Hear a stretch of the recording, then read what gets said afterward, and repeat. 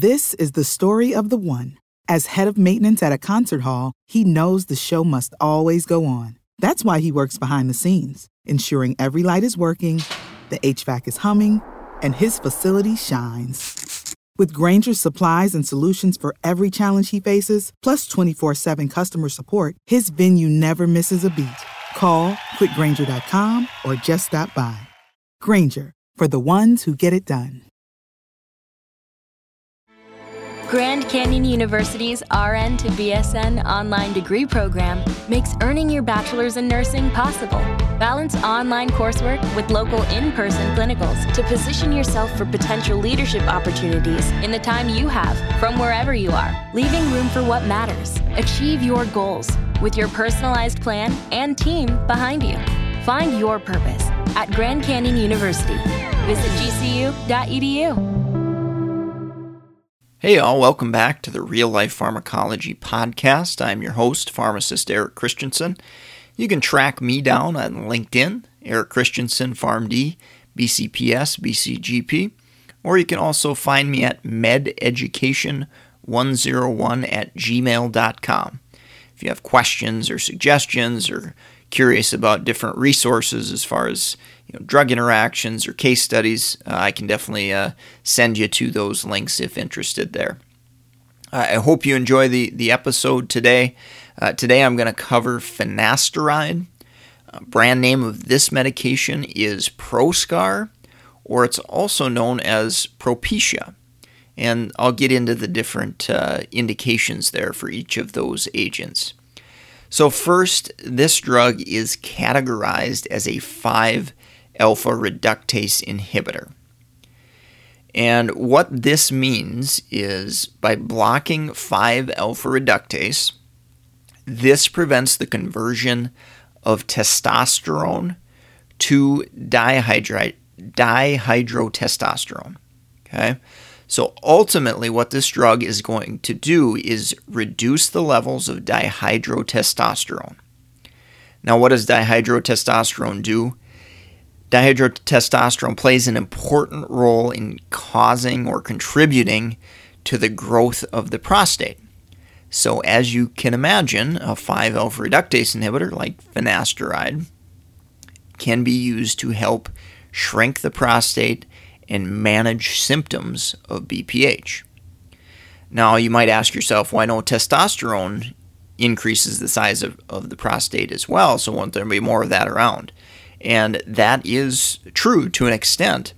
However, dihydrotestosterone is a much more potent androgen than testosterone is. So essentially you're reducing the overall androgen burden on that patient, which again can help shrink the prostate and help symptoms of BPH. In addition, dihydrotestosterone causes hair follicle damage. So what that means is it's associated with baldness. So if we reduce that agent or that molecule, hormone, we can actually help treat hair loss. And that is indeed one of the other indications for finasteride. So those are the two most common indications that I see it used for. BPH, I would say first and foremost, and then rarely you may see it used in hair loss as well. Now the dosing is different for those indications. For BPH, we're going to use a significantly higher dose of 5 milligrams. For hair loss, we're going to use a dose of 1 milligram typically.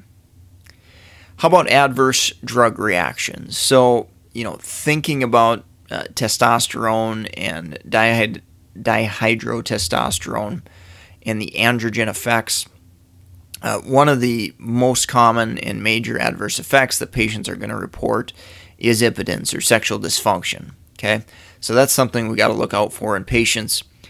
It can potentially also lower blood pressure as well. I would say it's probably more so associated with alpha blockers, which may be used in combination with finasteride, but there is some potential for lower blood pressure just from finasteride as well. Okay, I do want to also mention that in my practice, primarily have worked geriatrics and long-term care. And I've been around a lot of younger female caregivers of childbearing age. And it's really, really important to remember that this drug is teratogenic. Okay, so the pregnancy risk, historically using the categories, it is category X. Okay, so even handling, getting powder, handling broken or crushed tablets, getting that powder on hands and things like that is definitely not a good thing for younger females of childbearing age to do because of those risks in pregnancy. So I think that's a really, really important education point to remember there. Let's talk a little bit about onset of action and kinetics. So in both shrinking the prostate and hair growth, it takes a really, really long time for finasteride to work. So you really got to spend some time and educate patients and let them know, hey, this isn't an instantaneous miracle cure for your symptoms of BPH or symptoms of alopecia. So again, takes time to work. How long does it take to work? It can take months for this agent to work in both hair loss and BPH. Typically an adequate trial for the management and shrinking of the management of BPH and shrinking of the prostate, you're probably looking at 6 to 12 months. For hair loss and that type of thing, you're probably looking at 3 to 6 months of taking the medication and seeing if it's actually going to provide some benefit. So in BPH specifically, what's often done as far as patients who are really symptomatic, they have trouble with urine flow and things of that nature, alpha blockers will often be given with finasteride. So a drug like tamsulosin, for example.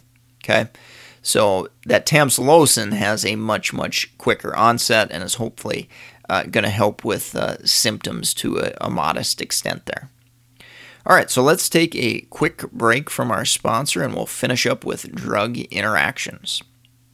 If you're in the market for pharmacist board certification study material like NAPLEX, BCPS, ambulatory care, geriatrics, or BCMTMS, definitely go check out our exam resources that can help you prepare and pass your exam. We've got lots of testimonials and satisfied customers over the years. Been doing this content for several years now, so hopefully it's tailored well towards your specific exam and can certainly help give you a little edge as far as trying to pass these exams.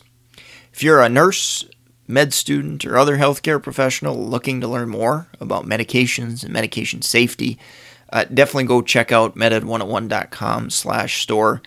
We've got a growing list of Amazon books, Audible books, and different resources along those lines that you can certainly check out and help maybe beef up your education about patient safety and medication management. So again, everything located at meded101.com/store. All right, so finishing up on drug interactions, let's talk first about anticholinergics. So anticholinergics can definitely oppose beneficial effects in the management of BPH. So if you remember anticholinergics, they can facilitate essentially clamping down or blocking urine flow. And when we do that, that can lead to worsening symptoms, worsening urinary retention, which again kind of counteracts and opposes any beneficial effects you might be getting from your 5-alpha reductase inhibitor like finasteride. Okay, another class of medications are the decongestants. So these have alpha agonist activity and again can kind of restrict urine flow out of the body and increase the risk of urinary retention and exacerbating symptoms of BPH. And as far as drug interactions go and increasing concentrations of finasteride, there really aren't a ton of drug interactions that way, whether it's the CYP enzyme system, Usually we don't have to worry about that too much. There is a supplement called saw palmetto that may have 5-alpha reductase activity. So that could potentially have some additive effects to finasteride. So I would say most often what I've seen in clinical practice is you see a patient that has prostate issues, and maybe they read online, maybe they hear from a friend, whatever the case may be, that, oh, this saw palmetto is supposed to help with prostate issues. Well, they try to take it, and maybe they get a little benefit, maybe they don't, but then they go to their physician and they get prescribed finasteride, and now all of a sudden you've got the patient potentially on both of those agents and having additive effects potentially. So I'm typically, in most situations, going to recommend discontinuing that saw palmetto if a patient's on a 5-alpha reductase inhibitor like finasteride. So those kind of wrap up the drug interactions. There's not a ton of drug interactions with finasteride, which is definitely a nice thing. But the primary thing I think about is drugs that potentially exacerbate BPH symptoms or oppose those beneficial effects that we might see from finasteride. All right, so that's going to wrap up the podcast for today.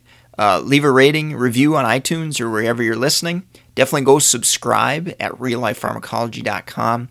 Get your free 31-page study guide of the top 200 drugs. Great little resource for any healthcare professional or aspiring healthcare professional. And of course, share us with friends, colleagues, students you're precepting, and help us grow the podcast. Again, support the sponsor at meded101.com/store. Help us keep this podcast free and educational for all to enjoy. And I'm going to sign off for today. Thanks so much for listening. Take care and have a great rest of your day. This is the story of the one. As a maintenance engineer, he hears things differently. To the untrained ear, everything on his shop floor might sound fine, but he can hear gears grinding or a belt slipping. So he steps in to fix the problem at hand before it gets out of hand. And he knows Grainger's got the right product he needs to get the job done, which is music to his ears. Call, click Grainger.com, or just stop by. Grainger, for the ones who get it done.